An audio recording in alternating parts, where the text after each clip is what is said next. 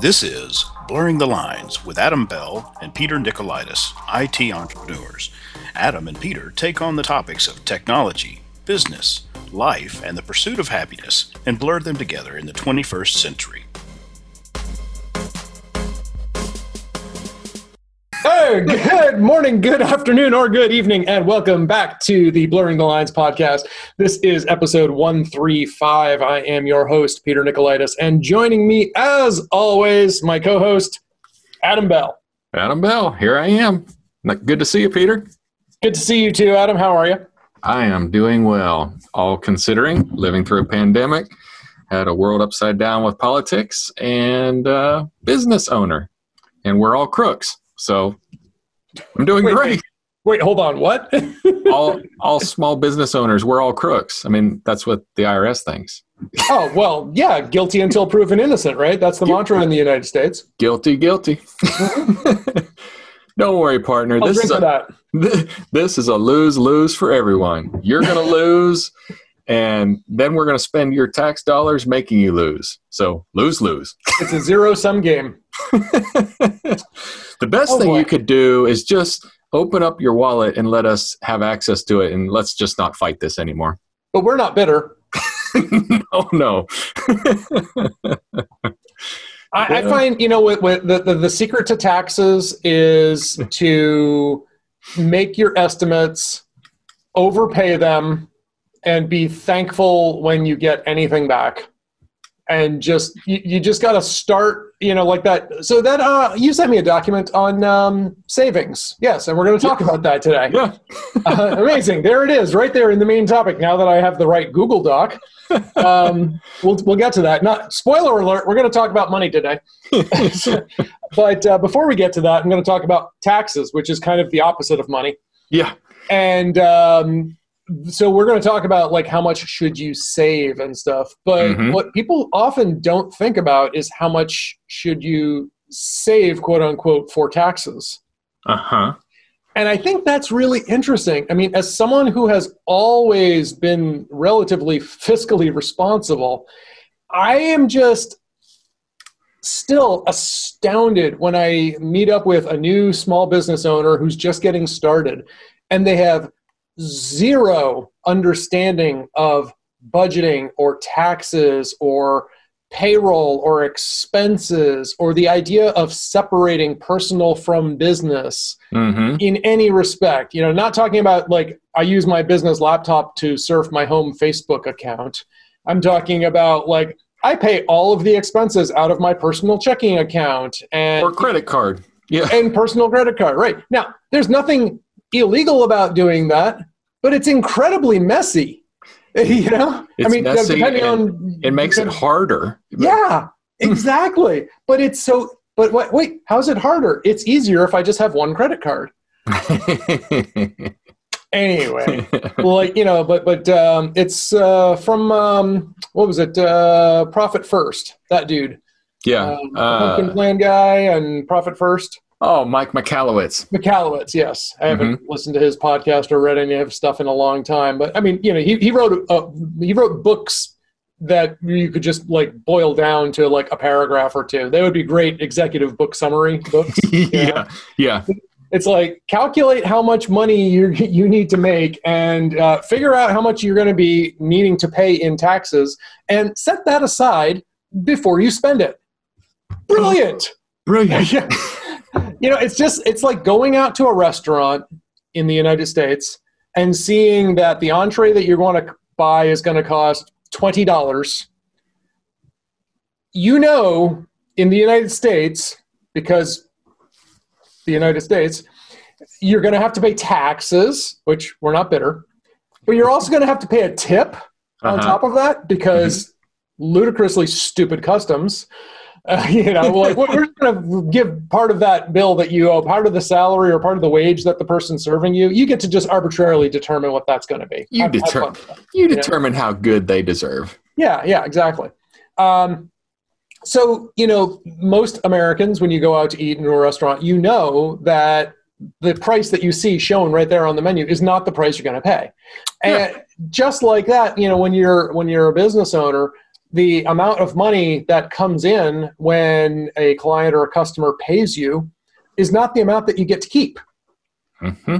Right? Now, first off, we're not even talking about expenses, right? Because if I have to like spend $5 to make a $7 sale, I've only made $2 of profit, but even less than that, there's taxes involved, right? These should be things like when you go to register a business, don't you think it would be interesting if people had to go through some sort of basic financial management for business owners like course before they did that? Wouldn't that be interesting? That would be interesting. And, as you know, now that I've done a lot of businesses over the last 20 years, but I've been running this business for 12 years. Mm-hmm. And I thought that I knew a lot when I started, but there was a whole lot of things that I did not know that I didn't know, like what you described there. And there was small business resources available to me even 12 years ago. Yep. That I did not take advantage of, that I should have taken advantage, where I should have taken. And I guess that's one place that the government does do something for us, where they try to be helpful. But I also, when you sign up for a business license, they could say, have you done this basic training on a business license? Or do you already own a business and you don't need this, or something? I don't know. It's probably un-American to do something like that. Make somebody have education before they. We have a right to be stupid here. And the thing is, like, there's a fine line between what's useful and then what's suddenly really, really onerous. Mm-hmm. But one of the first reading assignments that I had in my macroeconomics class, which I'm taking right now, was a guy, DeSoto, who did this research of developing nations and former Soviet bloc nations and all of the black market and underground economies that are springing up. And we're talking, like, in Latin America, like, trillions of dollars of economies that are going around completely untapped by the governments. And one of the main reasons that he cites is the process for establishing a legal business is just so onerous that no one does it. Like, it can take like 6 months or so of process applications just to stand up like a food stand or a street shopping cart, street cart type of kind of thing. Mm-hmm. No one's going to do that. They don't have the time, right? And then the money involved to like get real estate licenses can cost like, I don't have the exact numbers, but I remember reading these and just being astonished at how much the fees were. Mm-hmm. So I complain about like having to deal with the government from time to time, especially like, when a state law changes. Vermont was horrible. Massachusetts, there's just as much crap that needs to be done, but at least they're a little more organized. By a little, I mean a lot more organized. So, mm-hmm. I can pick up the phone or I can go to the website and I can find the details. Whereas Vermont, it's all just like, they were like the Greek embassy when I was trying to get my passport. I mean, anyway. But these other, countries make this look, like a walk in the park. Mm-hmm. Not even to mention like corruption and stuff. We're not even talking about that. I'm talking about like the legal process. Yeah. So, I could see where something, like before people start up a business, because, we know like the vast majority of new businesses fail. Yeah. Right? The vast majority. I forget, it's like 80% will fail in the first year, and then like out of that, 80% more will fail in the second year or something. It's stupid. Well, and Dave Ramsey talks, one of his statistics is you will start 10 businesses before you will have one successful. And now it may have been something as small as a little idea that you started off in and then realized this isn't going to work. I'm not ever going to make any money here. Yep. And Sublime happens to be my 10th business. Does lemonade stand count? Yeah, that would be a business, yes. Okay. So I'd have to count back because I've had Paradigm for a while and I don't think it was quite my 10th business. But I had a bunch of little businesses in between. Mm-hmm. So like I started it and then I would focus on some other stuff and then I would come back to it and then focus on other stuff. And then I would take a job and then I would come back to it. And so it's But probably, But then within Paradigm, you being an MSP, you have silos of business aspects within your business. Like bingo. Your software portion is a business. A time when you did hosted, that was bingo. A business, and it Web has design. since dried up and changed. All these mini business have come and gone within your business. So you've Exactly what I was thinking. probably run 50 businesses at this point. So out of that, I should have 5 successful ones. Right? Yeah.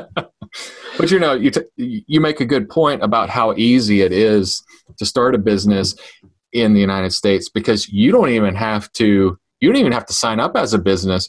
You can go to the bank and fill out a DBA form doing business as, because that's what I did initially. I didn't have a company. I did doing business as, so that I could deposit checks. Yeah. And I kept that money as a separate thing, and you didn't even have to really do anything. Well, I was going to say, you don't even need to do that much. I mean, I can grab a rake and go rake my neighbor's lawn and get paid $20. I am quote unquote in business for myself. In business. Even without any DBA, without a separate bank account, without any permits, without any, certificates from the state or whatnot. Mm-hmm. So, and that's the danger, is because people start these businesses. I had my former neighbor had a dog walking business, and she had a number of other ladies who, working for her, walking dogs and things. No shred of comprehension about taxes, payroll, who's paying what, are they contractors or employees? And she just gave me a deer in the headlights stare. I had no idea what's the difference? What does it matter? And I was like, how were you able to come this far? It's like, this is not safe. Yeah. So anyway, since we're talking about this, I am going to put a link in the show note for the SBA, so that our listeners, if they're listening, they can 10 steps to start your own business, and the SBA's guidance with that. And there are people out there who are willing to help. And even if you just only read some of this stuff, yes, don't even actually get their help, you'll have a better clue. How has your experience been? Have you engaged with SBA? I did engage with SBA initially, and I met with, because there are volunteer business owner counselors, and I did meet with one once or twice. Kind of told them what I was doing. Here was my business plan. Yep. And they reviewed my business plan and said, they were just another veteran business owner. Yeah. They reviewed it. They said, yeah, you got a solid plan here. Here's some advice that I would give you. Go look up this, go do that. If you want to get together again, just reach out to me and I'll talk to you. Yep. And so it was kind of a peer mentoring situation. And that's kind of, so you can volunteer to be a peer mentor. The idea has crossed my mind. My experience with them has been hit or miss. Yeah. And it really depends. I had a couple of counselors, and they were really useful, really good, really useful information. And I had a few others who were just like, they don't get it. They don't understand the business I'm in. They're talking about wanting to talk about inventory management and all. I was like, yeah, but I don't want to sell stuff. I don't want to keep inventory. I need just in time. I don't need to house anything. I can get anything I need tomorrow. It's okay. Yeah. But it is worth at least looking at, some documentation. Like I was looking, my plan earlier was I was going to be looking for my home down south just before COVID. I was checking out Arizona. And so I was looking to set up calls with the SBA, branches down in Arizona, just to say, hey, I want to transplant and, be working down here like half the year or so. What do I need to do to establish myself as a business? Or does it make sense to just keep it as an LLC in Massachusetts doing business in the state of Arizona? What do I need to do? Right. Just ask those questions. Right. Mm-hmm. And then COVID-19 hit, and that plan got torpedoed. So don't have to worry about that right now. I will say that, like, from the small business owner's perspective, life is so much simpler if you stay within one state. Yeah. Agreed. I mean, just as someone who has operated out of 3 states at the same time, that's a pain.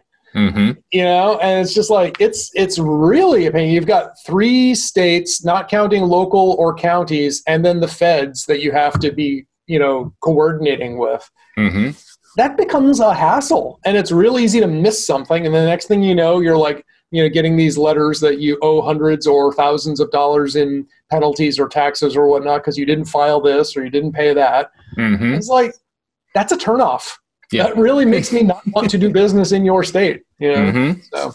Yeah. Well, and collecting tax. I mean, we've talked about it before where I actually got in trouble with the sales tax because it was my understanding as a service company, and the way that I read the law was that I didn't have to collect sales tax, and it didn't matter how I read the law. I was wrong. You were wrong. I was wrong. And I am 3 years and 11 months into my payback program for all the taxes that I did not collect, plus penalty. Oh, yeah. So it's not a matter of now I just get to pay it back. I get to pay it back with penalty and interest. So you are such a good citizen. Well, yeah, I didn't mean to be. I did not mean to be such a good citizen. You know, I would have loved to have realized that I was making a mistake, correct the mistake, and not have to pay all the back taxes. But, you know, like I said, you said it's the right thing to do. Yep. So it's the right. That's what I'm doing. It would be nice if they didn't have quite as many of these traps for us to walk into, though. You know. So yeah.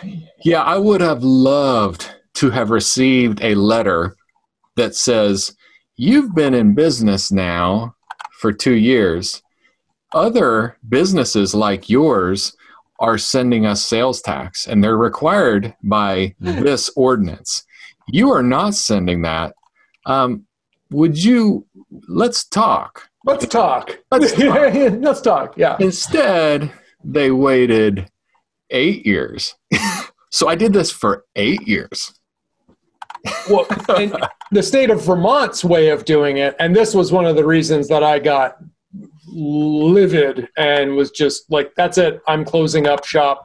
One of the final straws for my coffee shop was they decided at one point, I don't remember what it was, but someone brilliant in the state of Vermont Department of Taxes decided that they should just estimate what people owed for taxes and tell them that they hadn't paid it. And so I got a bill from my coffee shop saying that I owed like $10,000 in rooms and meals tax. I wanted to punch someone in the blankety blank face. I was like, I haven't done $10,000 worth of business, you son of a blank, you know? But like, I was just like, that's ridiculous, you know? And my accountant at the time was like, oh, don't worry about it. And I was like, no, I am worried about it because I got a letter from the freaking state saying that I owe more than $10,000 in taxes. You know, it's like that's really, you can see how much this aggravates me. This is over 10 years ago, and I'm still ticked off at this. So I just like, yeah, but you know, hey, they can get away with that crap because they're the government. Mm-hmm. So let's move on to something happy about a small win that I had last week. Small win. All right. Small win. Actually, it was supposed to be. We were going to talk about it. We didn't get to it. Mm-hmm. You have a garbage disposal? I do have a garbage disposal. You ever have trouble with it? Nope. The only trouble I usually have is like if I put something in it that it very clearly after the fact I really should have realized it could not dispose of. There's no way this grapefruit is going to go through that. Let's find out. I mean, like, I'm not talking about spoons or tin cans, okay? I'm not a billy goat, right? Yeah. But yeah, I put in some stuff. What was I trying to get rid of last week? Oh, I had a bunch. I had a bunch of old greens. Oh. And just, like a ton of them. And I'm like, well, I could throw them in the trash or I could throw them in the garbage disposal, so I just threw them in there.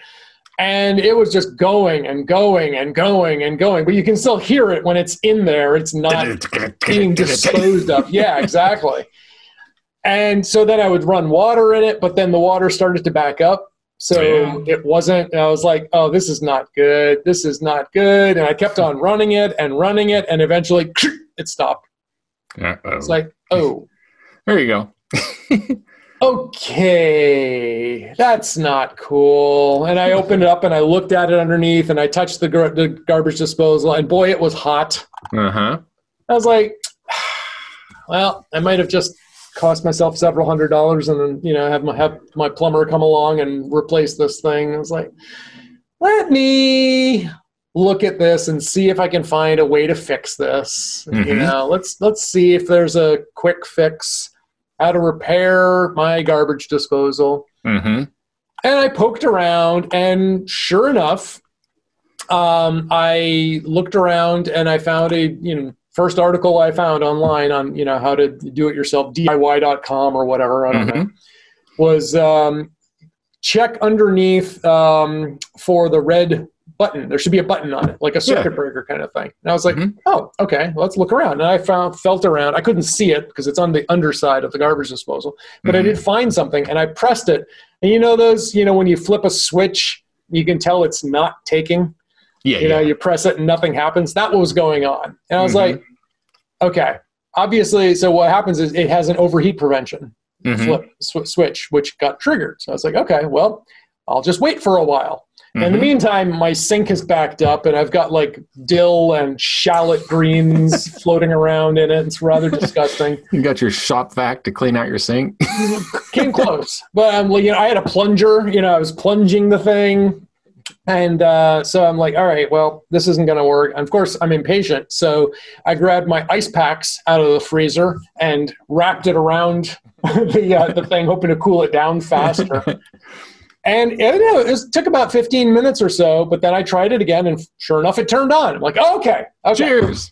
Yay. All right. I'm going to let it alone. I'm going to come back to it. I'm going to just, I threw a bunch of ice into the sink just to start getting things cooler and stuff. And eventually, I was able to clean it out and got it working again. There you go. So, rule number 1 is don't run your garbage disposal too long. Rule number 0 is learn what stuff you should not put in the garbage disposal. And don't rule number 0.5 is don't overstuff the poor thing. Yeah. So anyway, so that was a neat little trick. If your garbage disposal ever just stops working, just turn it off, let it sit for, go make yourself a cup of coffee. Don't pour the grinds in the garbage disposal. Go do something else. You're never supposed to put grinds in there. Yeah. I have a confession. I do that all the time. Your trap is probably full. Probably is. Yeah. So what you need to do, if you have been pouring grinds in there, I'm making coffee. I'm making the world's oldest brewed cup of coffee in that trap. Yeah. What you need to do frequently, maybe once a week, is pull the trap out. Well, get yourself a big pot of water. Yep. Pour the water down the garbage disposal side at a fast rate, as fast as it'll go down there, because it'll help clean the trap. Yep. And that should clean out your second side of the sink. If you look, you should be able to see the garbage disposal draining into the second side of the sink. Well, I only have one drain. Then no problem. So, but yeah, and then you could also, since I seem to know a lot about garbage disposals, but is to take a quarter or an eighth of a lime or a lemon and grind it in there from time to time, like every month, once a month. It helps take the smell down. Oh, okay. And it also breaks down funk that's growing it. The acid in there will kill other things from growing in there. And it'll also, it'll make your garbage disposal live longer. Interesting. I wish I had known that last week. I had a bunch of limes that were just starting to turn, and I threw them all away. I should have just thrown them all right down in the garbage disposal. No, just a quarter of one. Just chop it and all. Peel it all. Just throw right in there. Go. You can put the rind in, but just a quarter of a quarter of a rind. A quarter. So maybe drink your Corona and then pour everything else out. There you go. Got it. So I thought you were going to tell me that you changed your own garbage disposal. Oh, heck no. So there's do you know who Robert Kiyosaki is, the author of Rich Dad, Poor Dad? Rich Dad, Poor Dad, yeah. Yeah. So one of the things that he tells in there is part of his, teaching process of, spending good money and spending bad money was a story that he tells about he changed his own garbage disposal. And he was kind of proud of it. He was kind of proud of it, but he went to, I'm going to use even numbers to make it easy, but he went to Home Depot or wherever and bought one for $150, spent 2 days and got it fixed. Well, a plumber friend of his, he told his plumber friend the story, and he said, "Why'd you do that?" He said, I could have bought this disposal for $75 wholesale, and I would have charged you $50 to change it out. And, you would have spent less money, and I would have changed it out, and it would have been done in an hour. Then you took 2 days to do it. And he was like, huh. And all the money that was his time, his money was wasted in that process. And he may not have even done it right. It may leak a month from now. And that's where you're going, like, am I physically and mentally capable of changing a garbage disposal? Absolutely. Absolutely. Is it worth my time? Hell no. Yeah. I was like, I don't want to do that. Yeah. I've got a perfectly capable plumber, and he does great work. I've never had complaints about his work, and that's his chosen line of profession. So yeah. I mean, if that's your hobby, like that's what you do. Absolutely. Absolutely. But if you want to play Mushkin, or you want to play, Deadlands, rather than changing garbage disposals, let somebody else change that garbage disposal and you enjoy your evening. And that's it. Tomorrow afternoon, for instance, like I could see myself, because the way I do things is I often, and this is like a flaw, a personality trait, a quirk, I don't know, of my own, that I've known for a long time. I'm really good about getting things going and starting them off and then overseeing them, but I'm not a finisher. Right? Yeah. I'm not a closer, right? That's not my strength, right? Coffee's for closers, Peter. Coffee's for closers. Coffee's for closers, right? Well, not this closer. So, but I know that, right? So that's why I have made sure that I have other people to do stuff like that. If it's for whatever reason, like I love finishing a task, but I'm more about like starting a new one. That's more what I do. So this is one of the reasons, though, that I like to manage small teams. I'll start projects, and then once things I've gotten the momentum and it's pushed, I'm like, okay, now you jump in and I'll keep pushing, and okay, pop the clutch and go. Right? There you go. Just make sure, keep a little to the left, a little to the right. Okay, you're good. Right. Let me ask you this. When you were 28, were you that way? Or did you evolve to that? I think I was like that. See, I wasn't. I evolved. I'm where you are now, but I didn't used to be that way. I used to have to start it and see it to the finish because nobody can do it as well as me. And now I've evolved to where that's foolishness. Yeah, this is not like a perfectionist gene or anything like that, or something for me. It's just, one could say it's like a sign of laziness of some sort, and in some ways laziness is a virtue, right? Being able to get maximum output with minimal input. I think that's a virtue. That's awesome. But where I was going with this is, what would happen is I would start the process of replacing the garbage disposal. I would get tired after just pulling everything apart, and I would take a break. And then I would probably come back to it in about an hour, play with it a little more, get a little bit further. And by Sunday evening, maybe I'd have the job finished. But all weekend, I'd be garbage disposal free, and I would have this chore that's looming over me, and I wouldn't get my homework done. I wouldn't go out running. I wouldn't do yoga. I wouldn't play Deadlands. I wouldn't do all these other fun things that I want in my life. It's just not a great use of my time. Yep. I get it. There you go. There you go. All right. So on that note, let's talk about our main topic. Okay. Well, I got one more headline thing. Let's talk about whatever you want to talk about. Let's talk about whatever you want to talk about. Why don't you just tell me what we're going to talk about? So I didn't know this, but I requested another SBA loan on Wednesday. Did I also? I don't think you did. But you didn't know that you did, so maybe I don't know that I did. Maybe you did, and you don't know it. Oh boy! But I did. So I got a call. From the a gentleman from the SBA. Yep. And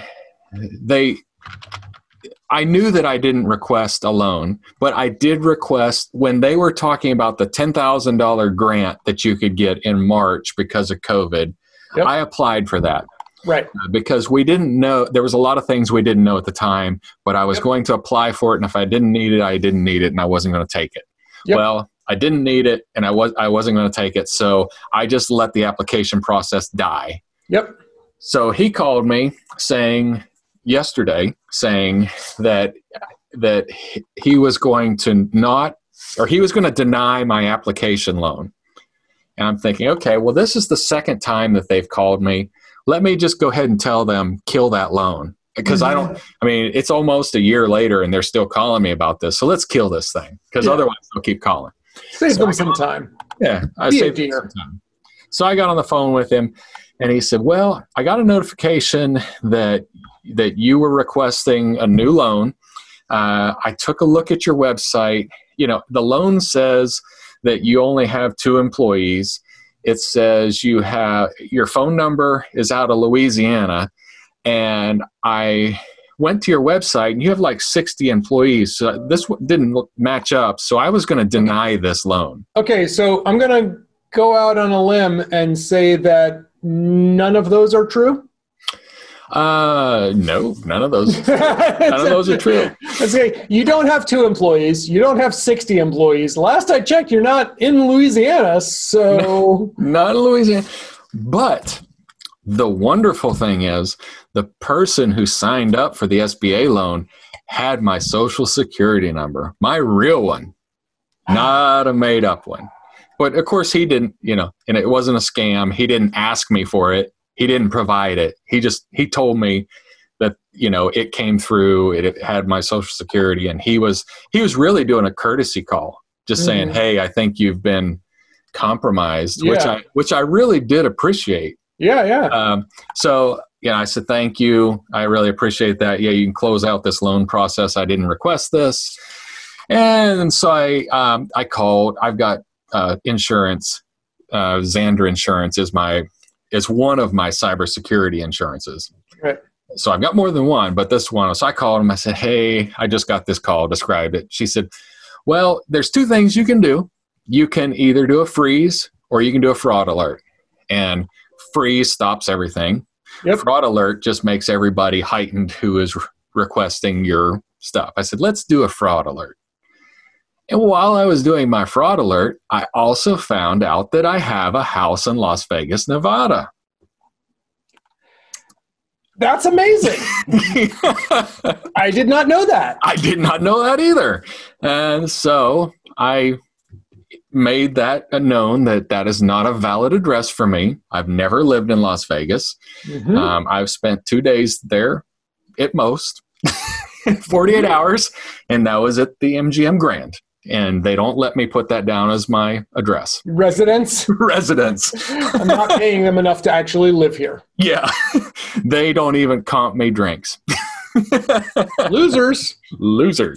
So that was funny. So and I hadn't received any notification on my my whatever report, my Experian, whatever those products. So if I were you, Peter, I would probably review it if you haven't reviewed it in the last quarter. Well, I did look in because I got my SBA loan through Cabbage, and I did check just yesterday, I believe, and it says loan repayment instructions are coming soon. Yeah, so still coming soon.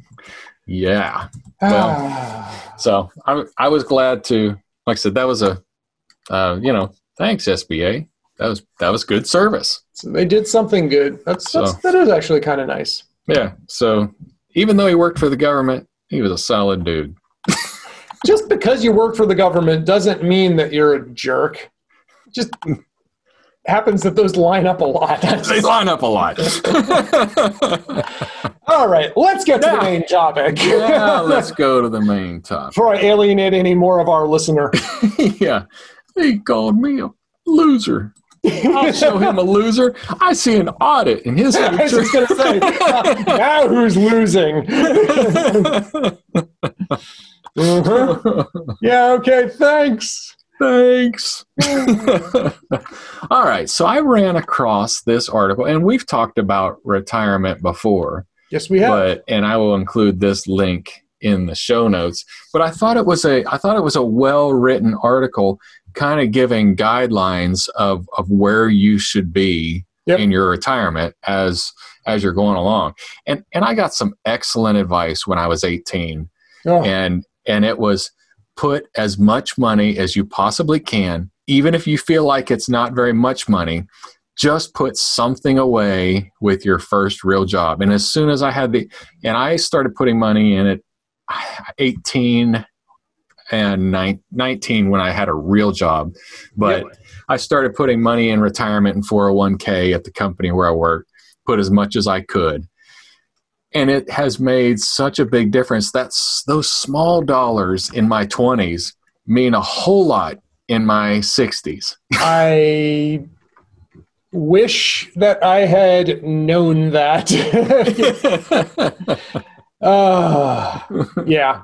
I mean, I'm all about saving and, as much as I can now. But, man, I would have gotten so much more bang for my buck if I had put it away when I was, they give the example, I think, when I was in college, where, like, if you, they give two examples. Like, one guy starts saving at 18 and puts away, like $5,000 and then stops saving. Mm-hmm. And then the next guy starts saving when he's 30 and has to save for the rest of his life just to catch up to where the 18-year-old was. Yeah. And I was like, So this article, so they break it down. So in the 20s, so I thought there was numbers to say about how much. Yeah, they do. They do. So I don't see it at age 20, but how much money to save by age 25 is their advice is shoot for about 1/4 of your annual cash. What you get as gross after taxes, what you get, put that in as your savings. So that, and there it goes, around $10,000. So age 25, you should be putting in about $10,000. I'm like, well, that's a lot of money. Yeah. To a 25-year-old. And I remember that being a lot of money. So how much is 10,000? When I was like 700. My salary was like maybe $30,000 when I was that age. Yeah. That's like, like that a third of everything before taxes. Yeah. That's a lot. Yeah.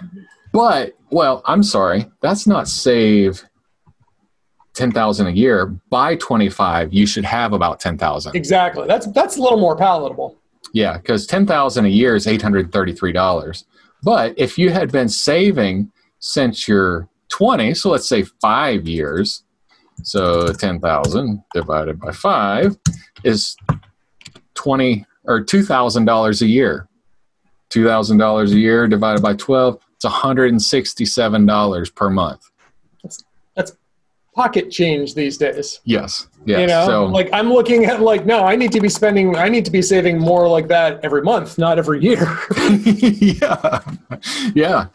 So and neither of us are 25 anymore. So let's see what they say at age 30. So age 30 would have about average, and by 30, it's looking at 40,000. So age 35, you should have close to $50,000 in retirement. Okay. Age 40, you should have close to 150,000. Okay. And age 45, which is right where we are, we're a little bit older than 45. Where's our number here? I want 200,000. So we should and this is just to be healthy. I mean, be able to retire not on Alpo. Not on what? Not on Alpo. Oh, not living on Alpo. I think he said not out on a boat. Wait, well, because I believe the numbers when I was running these before. So, if you had 200,000 right now at age 45, you're looking at, if you retire at 65, you would have about $2 million. And if you lived off of the interest on that, estimated interest of 6% on average, some years more, some years less, you would have an income of like $103,000 per year. For a couple, that's about the same as they're working if they're just middle class, middle class worker. So that would be a good place to be. So I like to have a little bit higher quality of living in retirement because I want to be able to take my kids or grandkids to Disney. And so StarKist, not Alpo? StarKist, yeah. I want to go up rather than Alpo. Yeah, seafood. Seafood's fancier. So let's see. So 45 is at 200,000, and I don't think they go any higher than that because it's like you mentioned, it's really hard to start investing at 45 and come up with anything. with anything.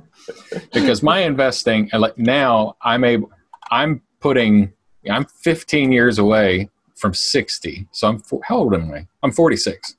How old am I? But how old are you, Adam? Jeez.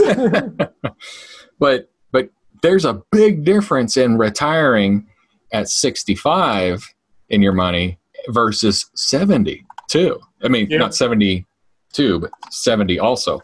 Yep. So if you have a good lifestyle and you're healthy and you can continue to work, you're in a vocation that will allow you to work to 70, your money will be worth so much more at 70 than it will be at 65. Yep. So God willing, I'm not going to touch my retirement till 70, but like I said, God willing, never know. Keep our fingers crossed. Yeah. So all that to say, if you're 45, you should have about 200,000 in your retirement now. If you don't, get on it. Get after it.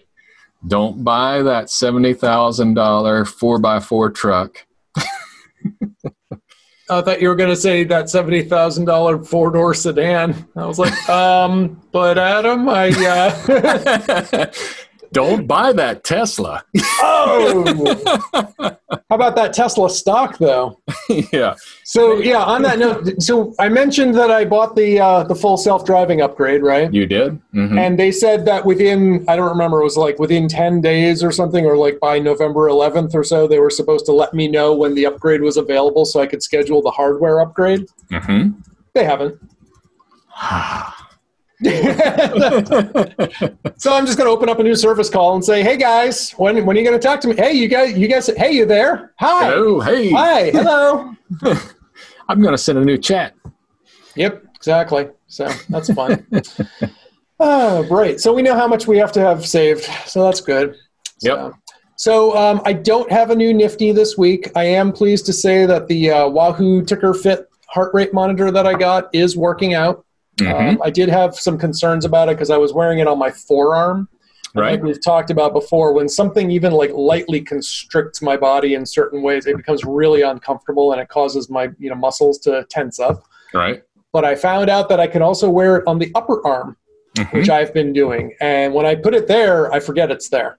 Cool. So I'm actually wearing it right now. And if I don't think about it, I forget about it. So all in all, I think it is mildly more accurate than the watch. The watch definitely, especially with iOS 7, has become, WatchOS 7 became a little bit funky, and especially like getting those initial readings on workouts was really unreliable. So definitely feels to me like I'm getting more consistent readings.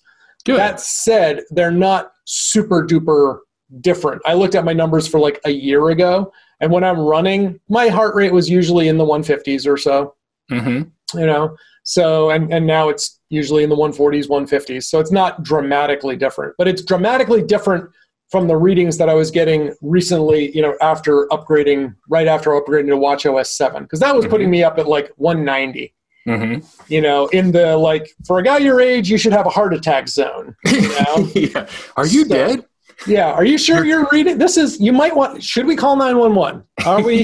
Yeah. Would you like us to call someone for you? Because this doesn't seem healthy. So yeah, there you go. I think that's about all I've got at the moment. What else you got? I'll tell you a little funny story talking about heart rate. So Wednesday.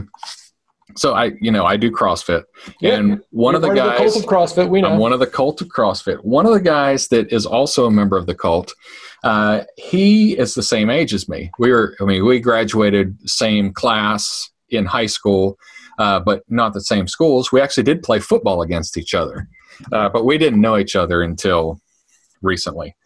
And so he's the same age as me, and typically he's faster than me. I'm not speedy.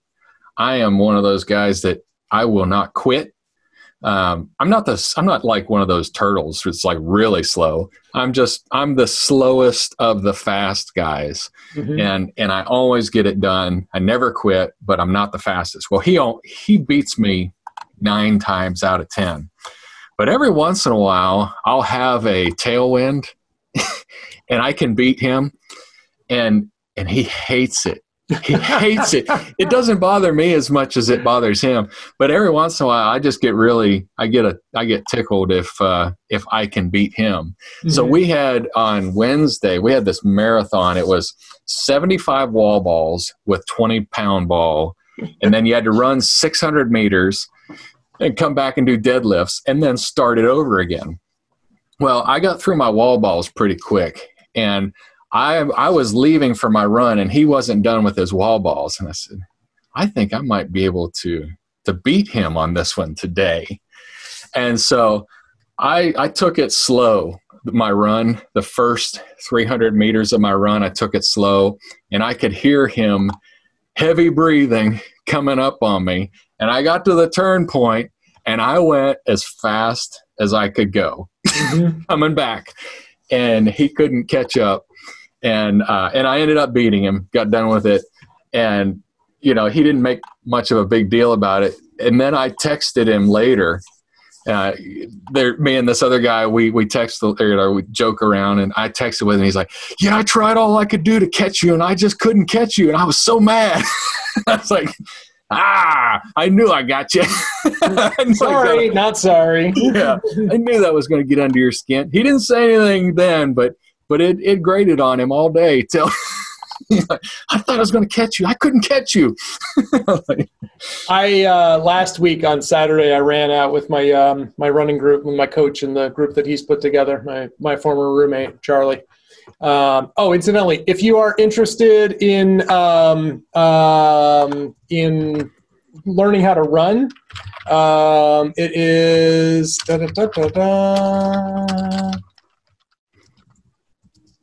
Nope, that's not his website. Darn it! What is it? How? I thought I had it, but apparently I don't have it. So Well, anyway, my friend Charlie launched a website whose URL I'm forgetting right now. It's not the one I thought it was. But anyway, I went running with them, and he took us down a trail. He's like, hey, you guys want to go down my favorite hill? And I was like, oh, this is going to be so much fun. Yeah. And so we're with a group. He's in his late 20s now. The rest of the group, I'm pretty sure, are all in their 20s. Yeah. And then there's me, literally old enough to be their dad. Yeah. And so the five of us went down this 1/4-mile hill and then turned around and went straight back up it again. And I started out at the back of the pack, and Charlie was leading. And, towards the end, I caught up. I was within about 50 feet of him at the top of the hill. Nice. We were way ahead of everybody else, except he was just like, do. And I'm like, I'm going to do this. I'm going to do this. I'm going to do this. And I got to the top of the hill, and I was like, remind me not to try to keep up with you on hills. Yeah. Every time I run with him and there's a hill, it feels like I'm killing myself. Yeah. You tie a rope to him. Pretty much. But, I was pretty happy that I was still able to, effectively smoke everyone else in the group. So I was Well, heck yeah.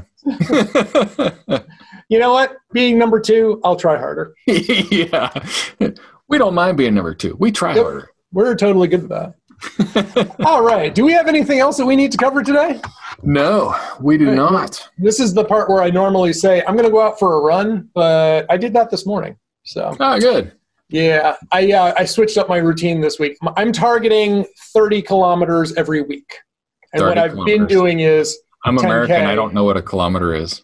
About 0.6 miles. Oh, there. Okay. 0.62. A little over half a mile. Okay. So I'm targeting about 18 miles a week. Let's put it that way. 18 and a half miles a week. And what I'd been doing was just 10K, every couple of days. Mm-hmm. But the weather, last week the weather was kind of nice one day. So I I did an extra 5K. And then I did an extra 5K, but I hadn't rested, so I wasn't really feeling up for a 10K the next day. So I just kept on doing 5Ks every day. There you go. And so I still have to do another one tomorrow, and then I will meet my thing. But then I think maybe, I don't know, I have to take a rest day somewhere in there, and then I'm going to target back to getting on. I really like where my body is when I do a 10K every other day.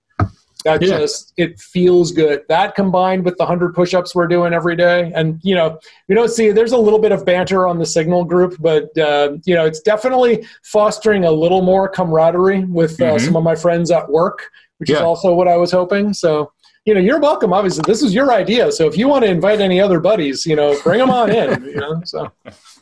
I know you'll vouch for them. They're cool. And we can always kick anybody else that we don't like. All right. So.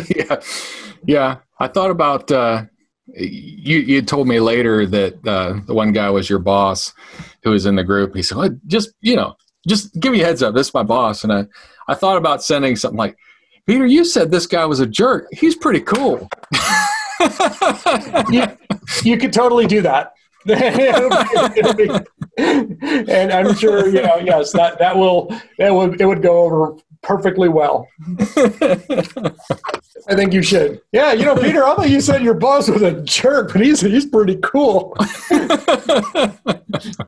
And I could see I would either get a private message from him or just like, ... from him, or nothing at all. Yeah. Most likely nothing at all. Anyway, on that note, I think it's your turn to take us out. It is. So we do want your feedback. So if you'd like to give us some feedback, please do so. You can do so on our webpage at www.blurringthelinespodcast.com. There's a contact us form. It will email Peter and it will email me, and it won't email you, but you don't want to be spammed anyway. So if you want to discuss something in particular, we're willing to entertain talking about that. So 1 thumb up from Peter, maybe 2, and now the other. Now 2 thumbs up. So with that, I think we'll use one of those thumbs to hit the big red button. To contact either us or our guests, visit blurringthelinespodcast.com. If you like what you're hearing, Do us a solid and subscribe to our podcast, and leave us a 5-star review in iTunes, Google Play Store, or wherever you found us.